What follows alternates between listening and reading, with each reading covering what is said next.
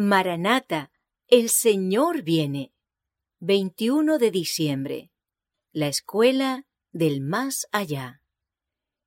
He aquí el tabernáculo de Dios con los hombres, y Él morará con ellos. Apocalipsis capítulo 21, verso 3.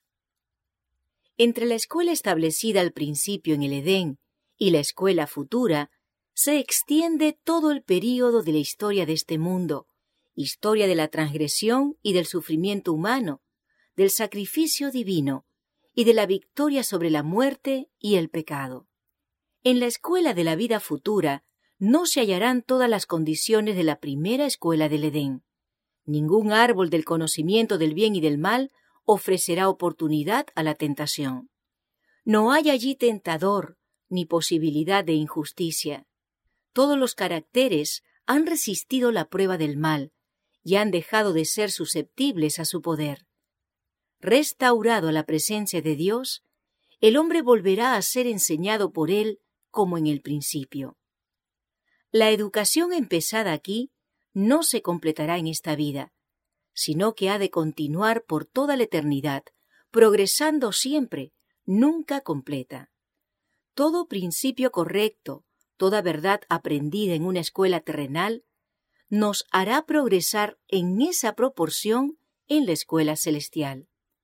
Como Cristo anduvo y conversó con sus discípulos durante su ministerio en esta tierra, así nos enseñará en la escuela celestial, guiándonos por las márgenes del río de aguas vivas y revelándonos verdades que en esta vida permanecerán ocultas como misterios, debido a las limitaciones de la mente humana tan perjudicada por el pecado.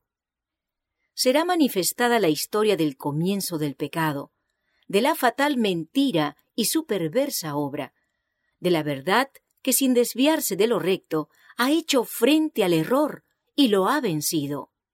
Será descorrido el velo que se interpone entre el mundo visible y el invisible, y se revelarán cosas maravillosas. Toda facultad será desarrollada, toda capacidad aumentada. La adquisición de conocimientos no cansará la inteligencia ni agotará las energías.